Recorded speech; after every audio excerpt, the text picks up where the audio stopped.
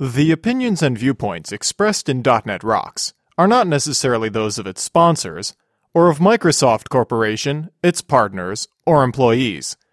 .NET Rocks is a production of Franklin's Net, which is solely responsible for its content.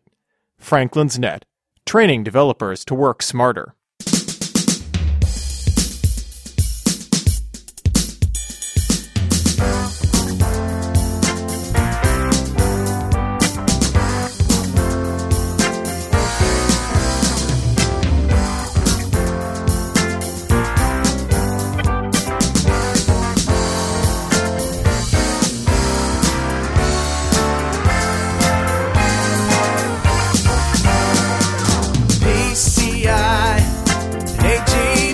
Hey, Rockheads! Quit cracking your pretzels and listen up. It's time for another stellar episode of .NET Rocks, the internet audio talk show for .NET developers with Carl Franklin and Richard Campbell. This is Lawrence Ryan announcing show number 453 with guest Peter Vogel, recorded live Tuesday, June 2nd, 2009. .NET Rocks is brought to you by Franklin's Net, training developers to work smarter. And now offering .NET Nuke video training with Chris Hammond from Engage Software on DVD, DNR TV style. Order your copy now at www.franklins.net. Support is also provided by Telerik, combining the best in Windows forms and ASP.NET controls with first-class customer service. Online at www.telerik.com. And by Code Magazine, the leading independent magazine for .NET developers. Online at www.code-magazine.com. And now, the man who says, I got your Project Natal controller right here, Carl Franklin. Thank you very much. This is Carl Franklin. And this is Richard Campbell. We're at Richard's house in Vancouver, British Columbia, actually. Just got here, and I looked around at his new house, and whoa. Thank you, sir. Whoa. We've worked pretty hard on it. It's far from done, as you can see. There's still lots to be done. But now I can see why you keep talking about it. It's taking shape. How's that? It's pretty awesome. That's and, great. of course, he's got a slab of ribs on the Barbie, and we're going to have a good time tonight. But that's not why we're here. No, it's because it's Dev Teach. That's why everybody's in Vancouver. Yeah, so we're here for Dev Teach. We're going to just do a short intro today, but I thought we'd say hello from Vancouver. And we haven't done anything at Dev Teach yet, so by Thursday we'll have more to report about Absolutely, the show. because by Thursday we'll have done our Wednesday night .NET Rocks Live, so That's it right. should be interesting. Should be a lot of fun. Now let's roll the tape of the previously recorded interview. Our guest today is Peter Vogel. Peter is a principal in PH&V Information Services. PH&V specializes in the development of N-tier applications using .NET applications. PH&V's clients include Volvo, the Canadian Imperial Bank of Commerce, and Microsoft. He also writes the Practical ASP.NET column for Visual Studio Magazine, along with feature articles on emerging .NET technologies. Peter's most recent book, Practical Code Generation in .NET from Addison Wesley, is aimed at providing developers with the tools to incorporate code generation into their development toolkit. In addition to teaching for Learning Tree International, Peter wrote their ASP.NET and technical writing courses. He's written articles for every major magazine devoted to development with Microsoft tools. Peter has also presented at conferences around the world. You can reach him at peter.vogel, V-O-G-E-L, at phvis.com. Welcome, Peter. Oh, thanks. I feel just like Steve Martin out promoting his new banjo album. So you guys go back a long way, you and Richard. Yeah, the first conference I ever got to present at, and the only reason I got to present at is about a week before it was to go out, a big conference was supposed to go out, one of the speakers dropped out and recommended me, and it was just up the road from where I live. It was in Toronto, Ontario. Richard is also a Canadian, and so You're Canadian? Yeah, who knew? I'm a Canadian. No, Richard. Richard's Canadian. All oh this my time. God! I thought you knew. Nobody told. I didn't get the memo. Yeah. And I should tell you, Richard, you are in fact, I believe, married to another Canadian. Yes, she was born in the U.S., but she is a Canadian. Yes. Oh. So, the secrets are coming out, I'm afraid. Peter, you're rocking my world. anyways, we both ended up at this conference in Toronto, and that's where I met Richard, and I'm not ashamed to say that he mentored me. Oh, that's sweet. That was Val Madison's show, wasn't it? That was the one at the Prince Hotel, and we did one day at the Royal Ontario Science Centre, and the other day the conference is back at the hotel. Right. Richard is a mentoring kind of guy. He really is. But that was like 1995. That's a long time ago. You have to remember that in Canada, if it's consenting adults and done in private, practically anything is okay. Yeah, that's true. So code generation. This is not a new topic, and in fact, code generation seems to have taken off quite a lot recently, and people are using code generation. People are using ORMs and a lot of tools to help them be more productive. I guess I'm just going to throw that out there. What has been your experiences with this? Well, the whole .NET framework is absolutely dependent on code generation. Just any number of things that we do wherever you go into a designer, all like dragging controls onto an ASP.NET page or Windows Form page, or dragging, setting tables and stuff up in the entity framework. Almost any time you're working with the designer, behind the scenes, Visual Studio and .NET are conspiring together to generate code for you. Anytime you do declarative coding, like putting in attributes, behind the scenes, somebody is either interpreting and writing a general purpose program. And that was the bad old way of doing things, with general purpose programs, which are evil, or more likely, for instance, with attributes. I bet you if you looked at the compiler, when it sees an attribute, it actually generates the code that attribute represents. So .NET couldn't exist, and certainly couldn't run as fast as it does without code generation. So, but the problem is developers don't use it. It's it's something that I don't think developers use it enough at any rate. It's something somebody else does. It's not. The neat. I know I'm going on, but the neat thing about .NET is everything you can do in .NET, you generally speak do through using some .NET object. Well, same with code generation. All the things that Microsoft and Visual Studio and .NET and all those various components, entities are using to generate code are built into the .NET framework and built into Visual Studio and just lying around waiting for you to use them, and developers aren't. I guess the key to code generation and doing it effectively is, first of all, it's always been a rule of mine to never use a code generator to generate code that you don't understand. In other words, what the thing is generating, you need to know how to do. You at least need to know what it's doing. Otherwise, you get surprised. You have a bug or something, and now you're looking through hordes of code that you don't understand the flow of and all that kind of stuff. So some of the most successful code generators have been those that use templates that you can, create yourself so that you are a part of the process of what gets generated.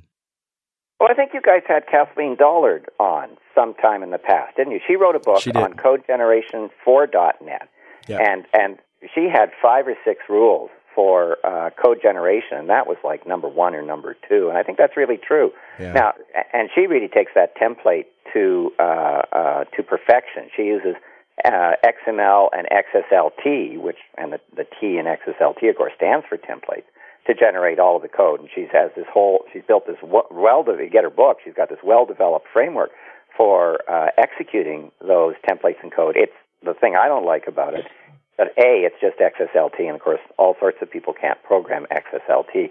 Though, for anyone looking for an XSLT consultant, I can. And then the other thing is it happens outside of Visual Studio, and I think one of the reasons that code generation has been so successful in making .NET possible is that it's fully integrated with Visual Studio. But we don't have access to those templates. We can certainly look at the code, especially in Visual Studio 2005 and 2008, if you're debugging. You frequently find yourself dropped into this code you've never seen before in your life with this naming convention you don't use, and that's all been written by the great minds at Microsoft. So I think if you're going to write it for yourself, you can write it for your organization, then you do need to use sort of some sort of template, some sort of template-based process so that you can manage it. So, and the other thing, 75% of our time is spent enhancing existing applications. So you got to assume that any code generation solution you build, you're going to spend 75% of the time you ever spend on it is going to be making it better or adapting it to changes in the world or fixing bugs or whatever.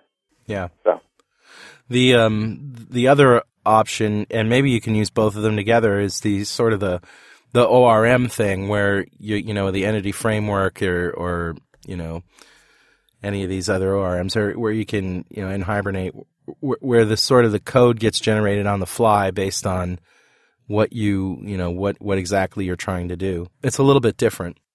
It is, but I mean fundamentally what you do, if you look at those designers, what happens is, I'll use Entity Framework because everybody can start up Visual Studio 2008 and play with that. You end up with some tables and stuff sitting on your on your design surface, and then you can go and look at the source. You can see that what's happens is you're moving these things around graphically. It's generating XML tags because that's what everybody does is XML tags. But then the code generation process kicks in and reads those XML tags and generates real .NET code in one of the two official languages, C# or Visual Basic. Canadians understand two official languages. And those XML tags that are being generated from the designer are really a kind of declarative programming language. That leads us inevitably to saying, oh, yes, we have a domain-specific language. And developers can do that too. I mean, there's nothing stopping you from using existing code generation solutions like Entity Framework, like Hibernate, or whatever, and then turning right around and saying, well, you know what? I want to generate code. There's a whole bunch of code that I write over and over again, and I'm sick and tired of writing it over and over again. It's a waste of my time. The next time I do it, the only enhancement I can make to it is I can screw it up, right? I can get it wrong because it's already perfect. So what you want is some way that you can put in a specification, and you'll probably do it in XML, but you don't have to. Put in a specification and let Visual Studio and some other stuff I've written write out all the dull, boring, repetitious, I'll only get it wrong, .NET code for you in the language of your choice.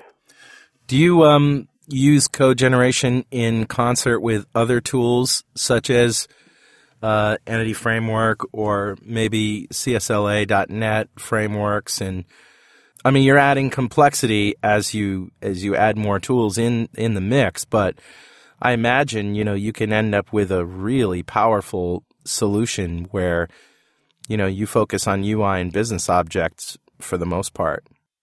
Sure. Let me give you my favorite example because it's so simple and it's something that everybody goes, oh, that would be nice. Let's say you put your connection strings in your config file, either app.config or web.config. So I'm picking tools that we all know, right? Any .NET application has an app.config or web.config file, and you put your configuration in the web. In there, you put your connection strings for your database. Well, if you go to retrieve them, you have some whacking long namespace you use, and you get down to Configuration Manager, and then you correctly type in the name of your connection string. You guys haven't seen me type, but the odds of me correctly typing in the connection string, vanishingly small. I screw it up all the time. And you don't find out till you execute that line of code because it is a string. So I've got a little code generation tool, the first one I wrote, simplest one I ever wrote, and every time I save the web.config file, it looks in the web.config file and it sees if I have any connection strings and it generates a class. That class has a static method for every connection string, static property for every connection string, and that property has the same name as the connection string. So every time I close my web.config file, I get regenerated a new class called Configuration Manager. I hit the period. I get an IntelliSense drop-down list of all of the names of all of my connection strings. I pick the one I want. Even I cannot screw this up any longer. And if I type in a connection string that doesn't exist, I get warned at design time, right, with the little red wavy line. I can't, which I don't get if I just pass the name. So and then from there you can go on. I mean, and that's easy to knock together. It's something every developer could use. Something you could build in a morning. Isn't that more of a designer rather than really a code gen tool? Designers are code generators. I guess that's true, yeah. The end result is a little generated strip of code. In this case, it's a string, but it feels like a designer to me.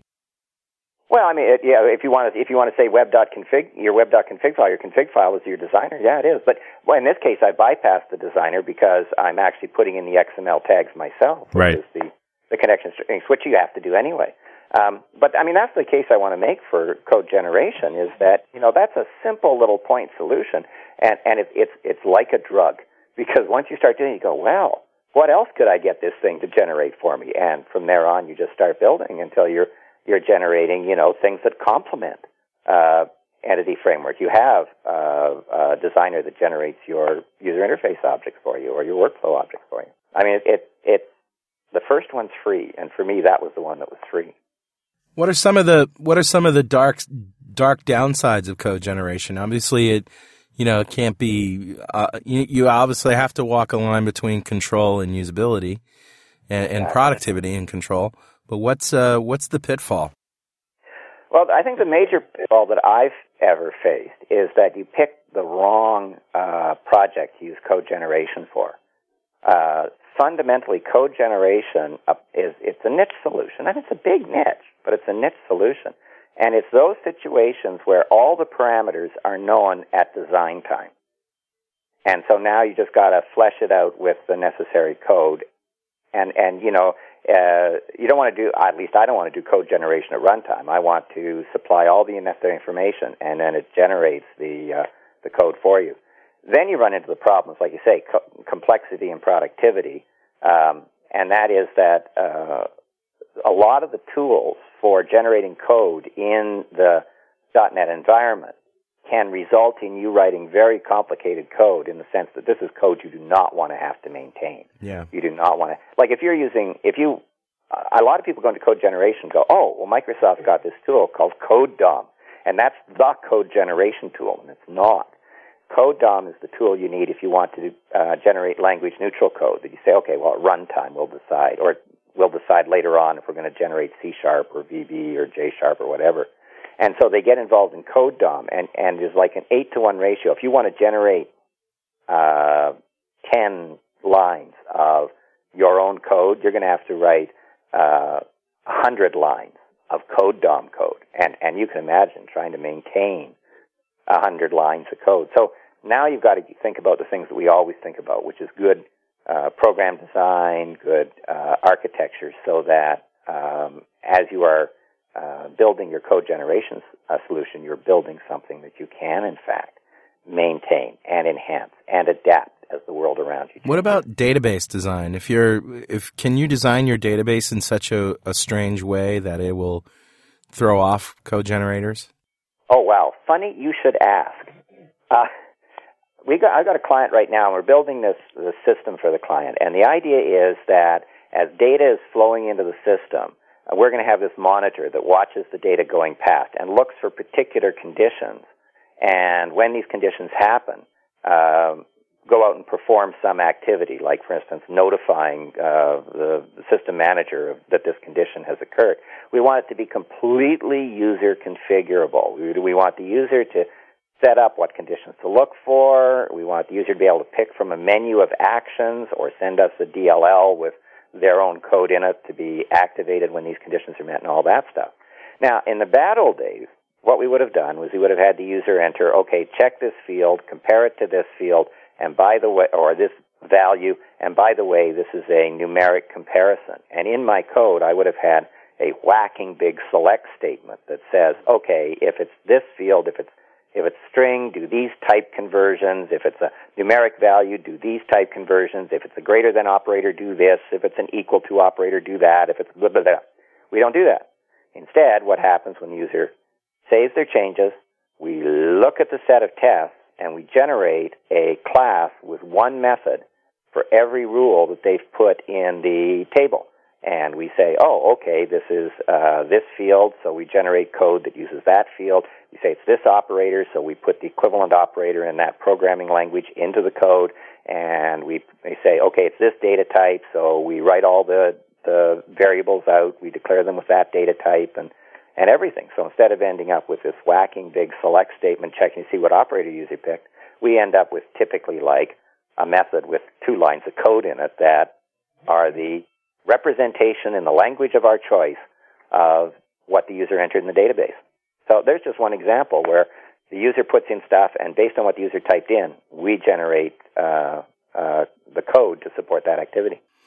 Now, you also, putting my Agile hat on here, you have to take into consideration that your relationships in your databases and your tables and all of that might not be as granular as you want your classes to be. You may you may end up with classes that have too much in them. Procs that are attached to entities and things like that. So you end up refactoring. And do you refactor your code generation templates, or do you refactor after generating the code?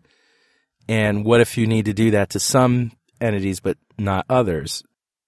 Well, again, I think Kathleen Dollar brings this out in her book. I certainly bring it out in mine, is that sometimes you want to provide the option for the user to step in, or the developer to step in and add customizations to the generated code.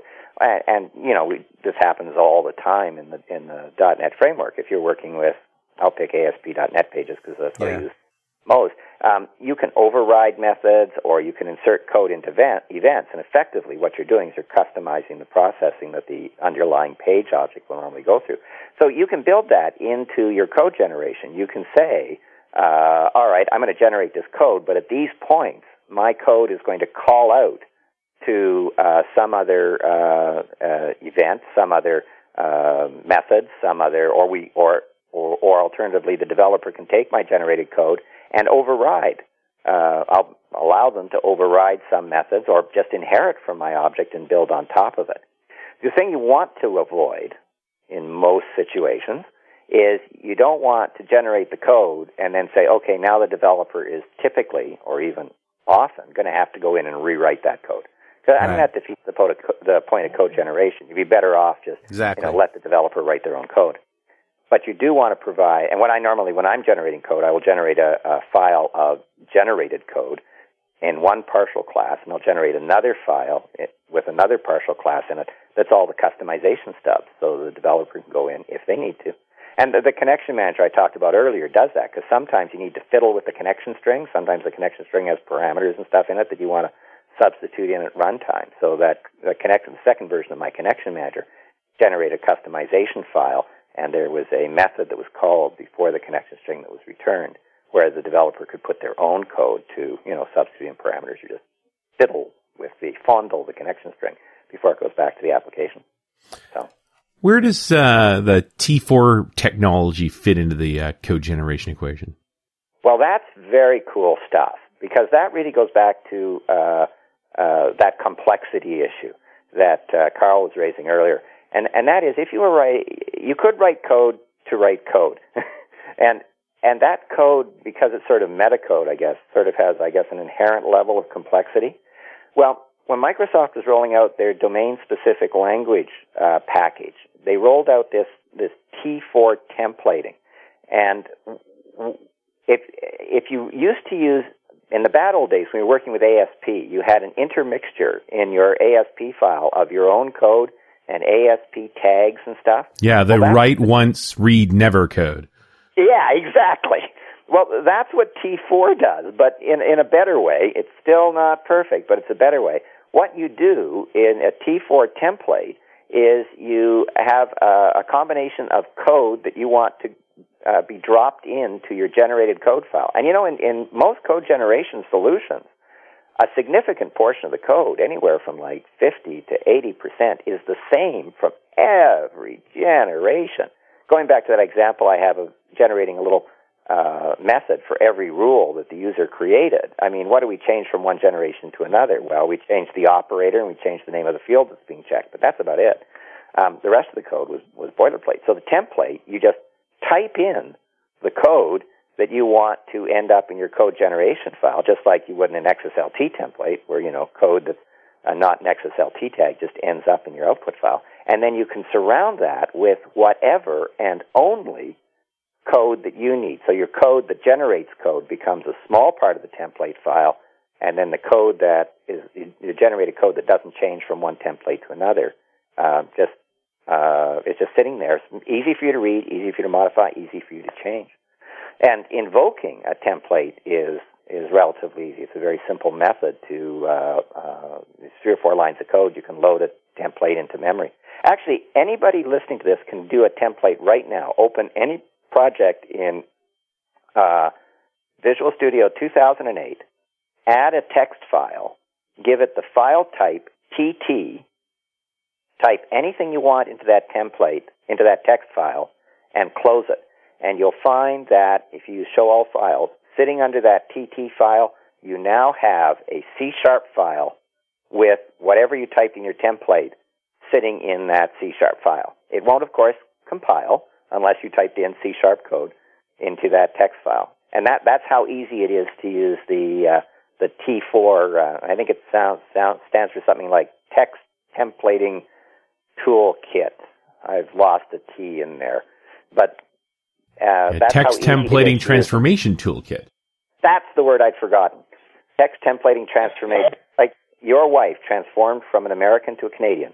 Text Templating Transformation Toolkit. So any file with the TT extension will automatically invoke the T4 processor when it's saved. There's Visual Studio conspiring with .NET to generate code.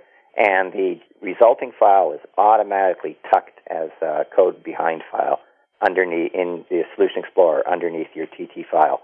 And anything you just typed in is just dropped into your generating file. Now you can go in and start adding your own code to modify. So, because in most code generation solutions, you don't want the same code every time, right? So you're going to have to add some code that will play with it and alter it a bit. This portion of .NET Rocks is brought to you by our good friends at Telerik, who bring you this message. One of the drawbacks of using third-party tools is that you have to deal with numerous vendors, so say goodbye to consistent quality and service level. Fortunately, that's not always the case. Our friends at Telerik, for example, are a true one-stop shop for .NET. They recently rolled out their Q1 release, which is just packed with good stuff. Start with Silverlight, an incredible grid, chart, editor, and everything else. A whole suite. A 3D chart, yes, 3D in Silverlight, is coming soon as well. The traditionally strong ASP.NET Ajax suite got even cooler. New controls, Visual Studio extensions for quick project kickstarts, new examples and skins, you name it. And how about web testing? Yep. Telerik is now offering a powerful solution for automated testing of modern Ajax applications. It's called Web UI Test Studio and is developed in partnership with Art of Test.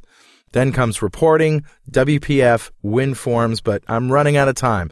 So just go to www.telerik.com, TELERIK.com, and be amazed. And hey, don't forget to thank them for supporting .NET Rocks. I do feel like T4 is sort of a sideshow. They've not really taken it seriously. There's not much in the way of samples. Like Microsoft put it in there, and then it's almost like they didn't want to talk about it, so they hid it. Well, I think that's I think the emphasis, I mean, it was something they did as part of rolling out the domain-specific language package, and I think it hasn't gotten the attention it deserves because all the emphasis was on all this other stuff to make DSL work.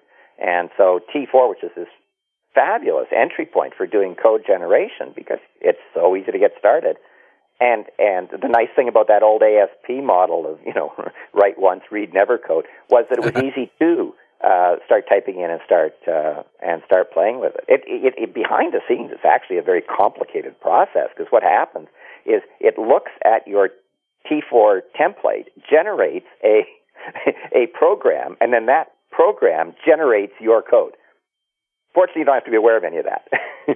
It's a much simpler process if you're just looking at it. But actually, it generates a program to write your program. So we're not even writing code to write code. We're writing code to write code to write code. But it works, and it works very reliably and very quickly.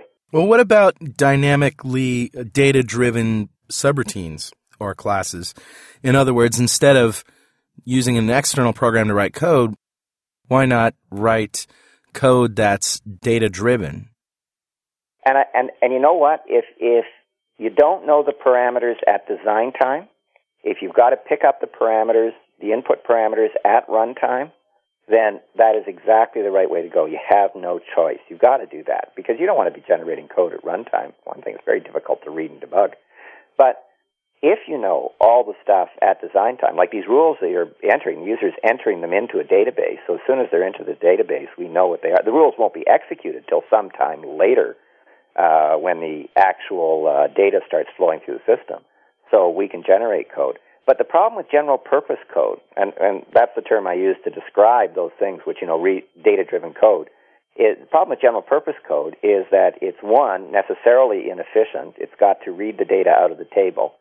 Two, as soon as you get any sort of complex problem at all, you find yourself doing all sorts of typecasts. And branching and forking. Branching. I mean, you look at most of the design patterns that people adopt, and most of those design patterns are designed to remove branching. They're designed to replace branching with just use the right object. And select case statements and stuff like that rule thing I said, we would have had a select case statement to say, what each, or alternatively, you're going to have to invoke a runtime interpreter. And that's got its own performance problems and complexity problems related to it. And we generally speaking, if you're building high performance applications, you don't want to do it. And furthermore, I think when you do so general purpose code, testing that code, because of all the branching, becomes tremendously onerous. It's true. Well, on the other hand, the generated code is typically very simple, right? So you build a system that generates the code you want. Instead of having to execute 50 lines of general-purpose code, what you do is you basically call the one line of fully compiled code that's sitting there waiting for you. Here's another thing. Trying to put logic in an external file, like an XML file, that you can declaratively, basically use a declarative model for business logic, and then your generated code reads that logic in as directives.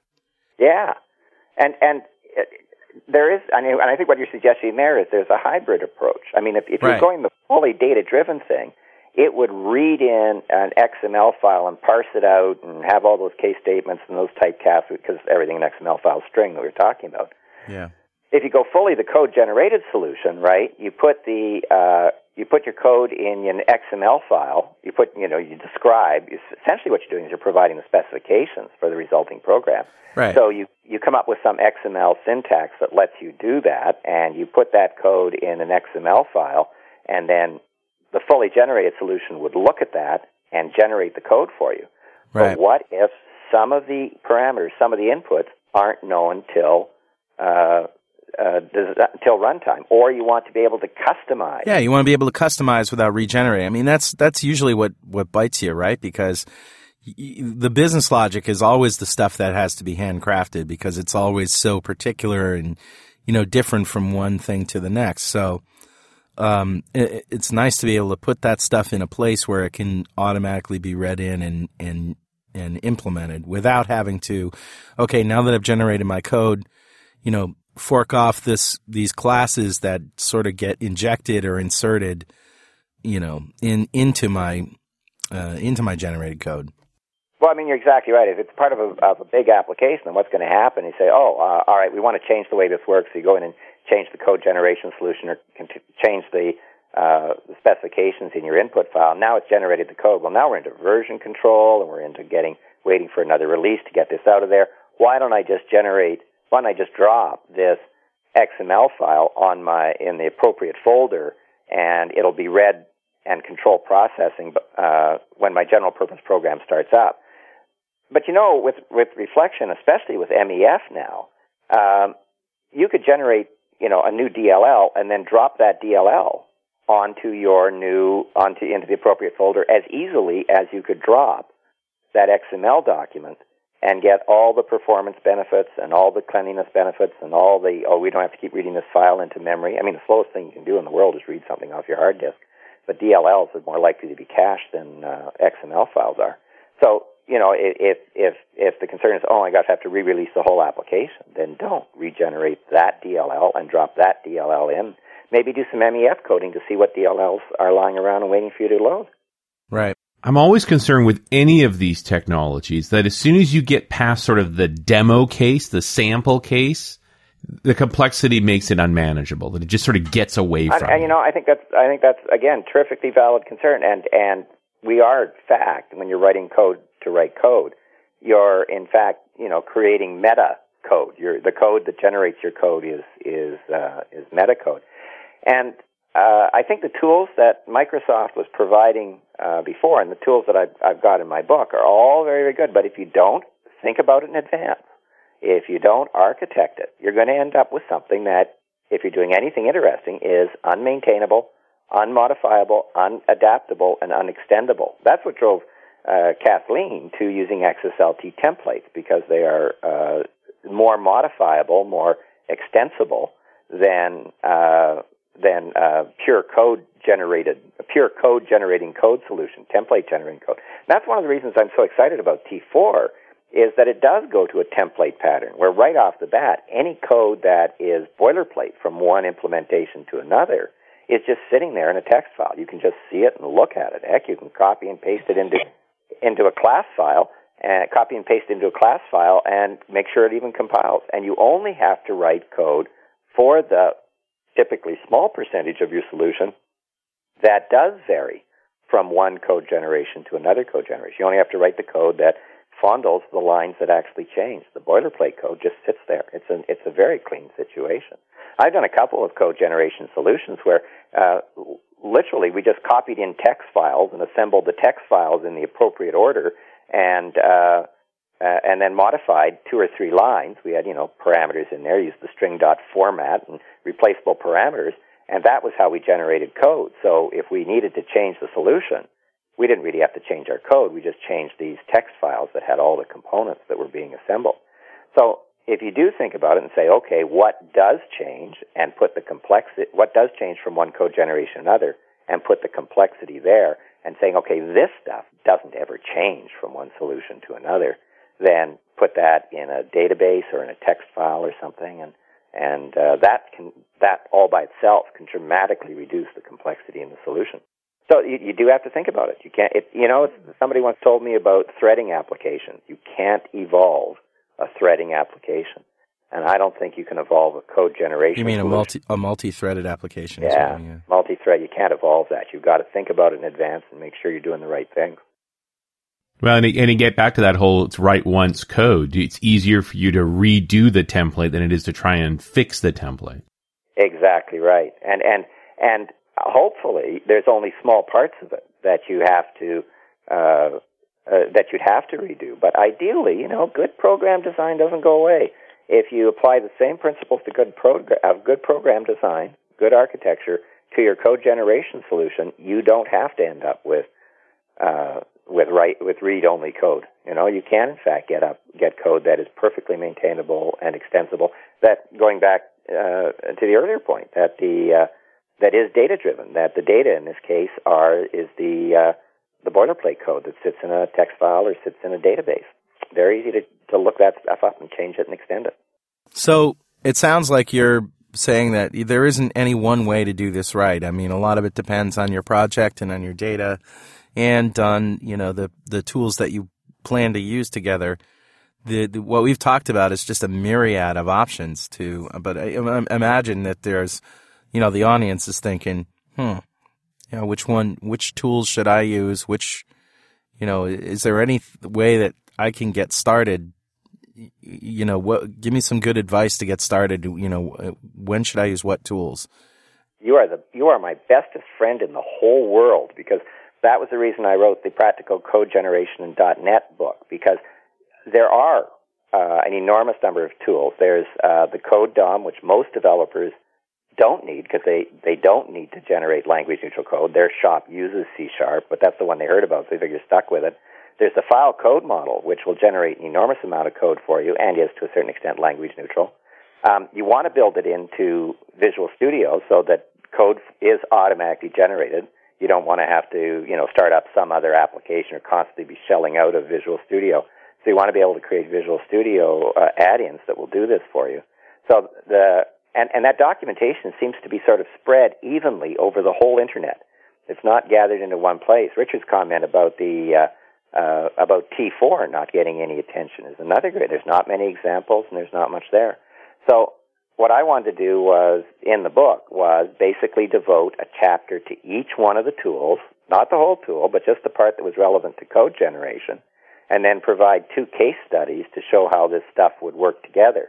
Now, unfortunately, because of the publishing thing, the book came out before T4, and I also wanted a book that would apply to Visual Studio 2003 right through to 2010 when it comes out. So I left out 2 things. I left out T4 and I left out VS packages because they're really only available in Visual Studio 2008, though they're going to be baked into 2010. So I'm going to be self-publishing an expansion pack that covers T4 and then and VS packages. But if you wanted to have a 1-volume reference to all the stuff that you needed to know in order to do practical things, actually solving problems developers have in Visual Studio 2003 to 2008, get that book. If you don't want to buy the book, and how many of us buy books anymore, right? Whenever we want anything, we just go on the internet and search on it. You want to look at the file code model. File code model is a very easy object model to use. It's language independent by and large, and it will allow you to add files to your solution in Visual Studio. It will allow you to generate class modules, most control structures, if-then, properties, methods, and then after that, it's just string insertion to say, all right, I want this line of code written there. Another great tool, a little bit awkward to set up, are code tools. If you've ever created a data set, if you go and look at the data set in Solution Explorer and look at its properties window, it has a property called Code Tool. And that Code Tool is a little DOS program that every time you save your data set's designer, it looks at the XML file that's generated when you're working with the designer and looks at that XML file and writes out all your data set code for you. And I did an article for Visual Studio Magazine. Am I allowed to plug them? Sure. All right, there you go. I did an article for Visual Studio Magazine on how to create your very own custom code tool. And again, the information for how to do that was all on the net. It was just spread out evenly over the whole net.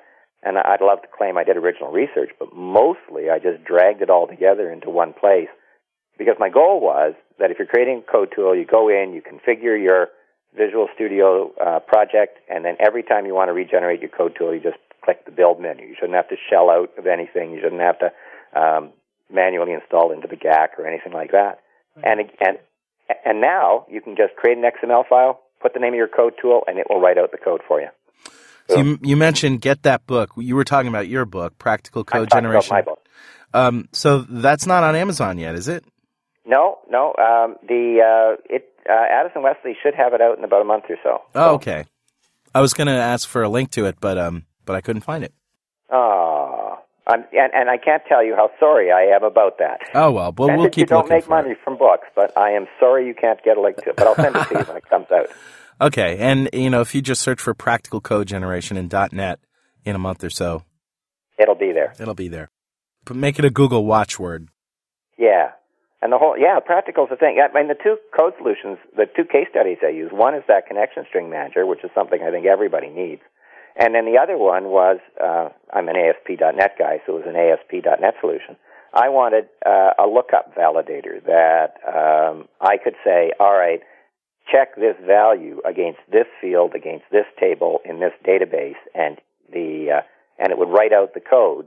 So to do that, because that's a big hole in validation. There's no validator that will check a value against a field in a table and database. So I created, that's the other case study. You drag the lookup, and a great example of integrating with Visual Studio.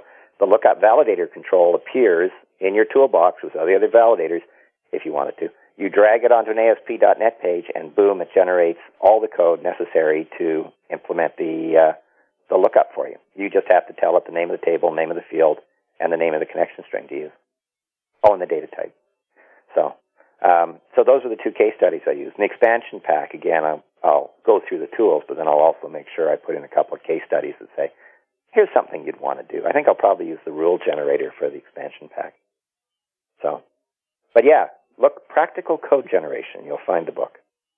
Okay. Have you been looking at Framework 4.0 and Studio 2010? Are we seeing some evolution in this area? Not that I've seen. I think T4 was the real add-on, and that came out with the domain-specific languages. I mean, generally speaking, one of the things that you have to look at, I think, when you're working with code generation is you want it to happen automatically. You want it to happen in the background. So you've got to build it as a Visual Studio add-in and tie it to events in the Visual Studio model so that when you close the web.config file or switch away from it, or when you build your application, your code is generated for you. You don't have to click any extra buttons or anything.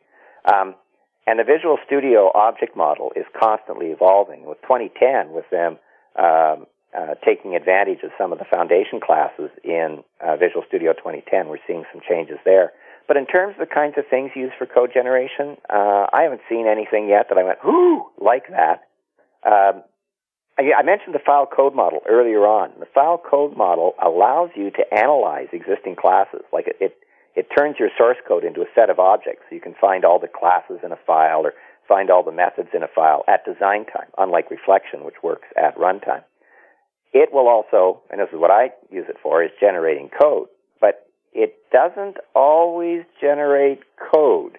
The file code model, not all of it is implemented for every language. If you want to generate a method or a property in C#, that will always work. But if you're trying to generate for a Visual Basic file, occasionally you'll get back the message and say, that's not supported.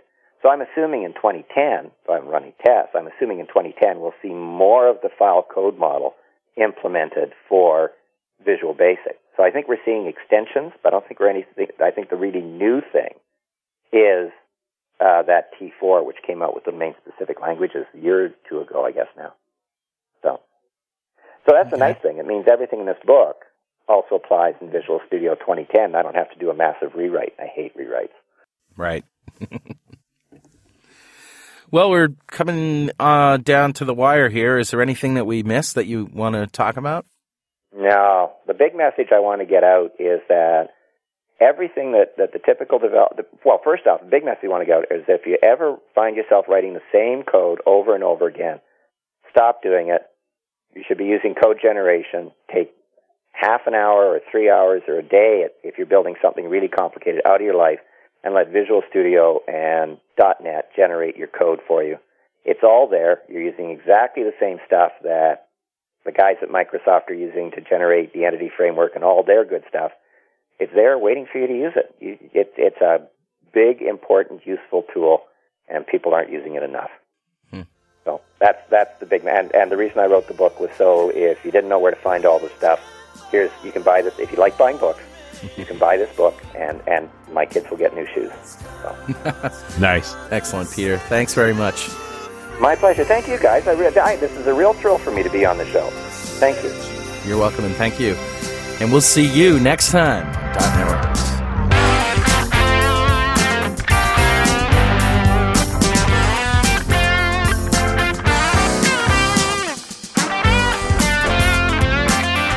.NET Rocks is recorded and produced by PWOP Productions, providing professional audio mastering, video, post-production, and podcasting services.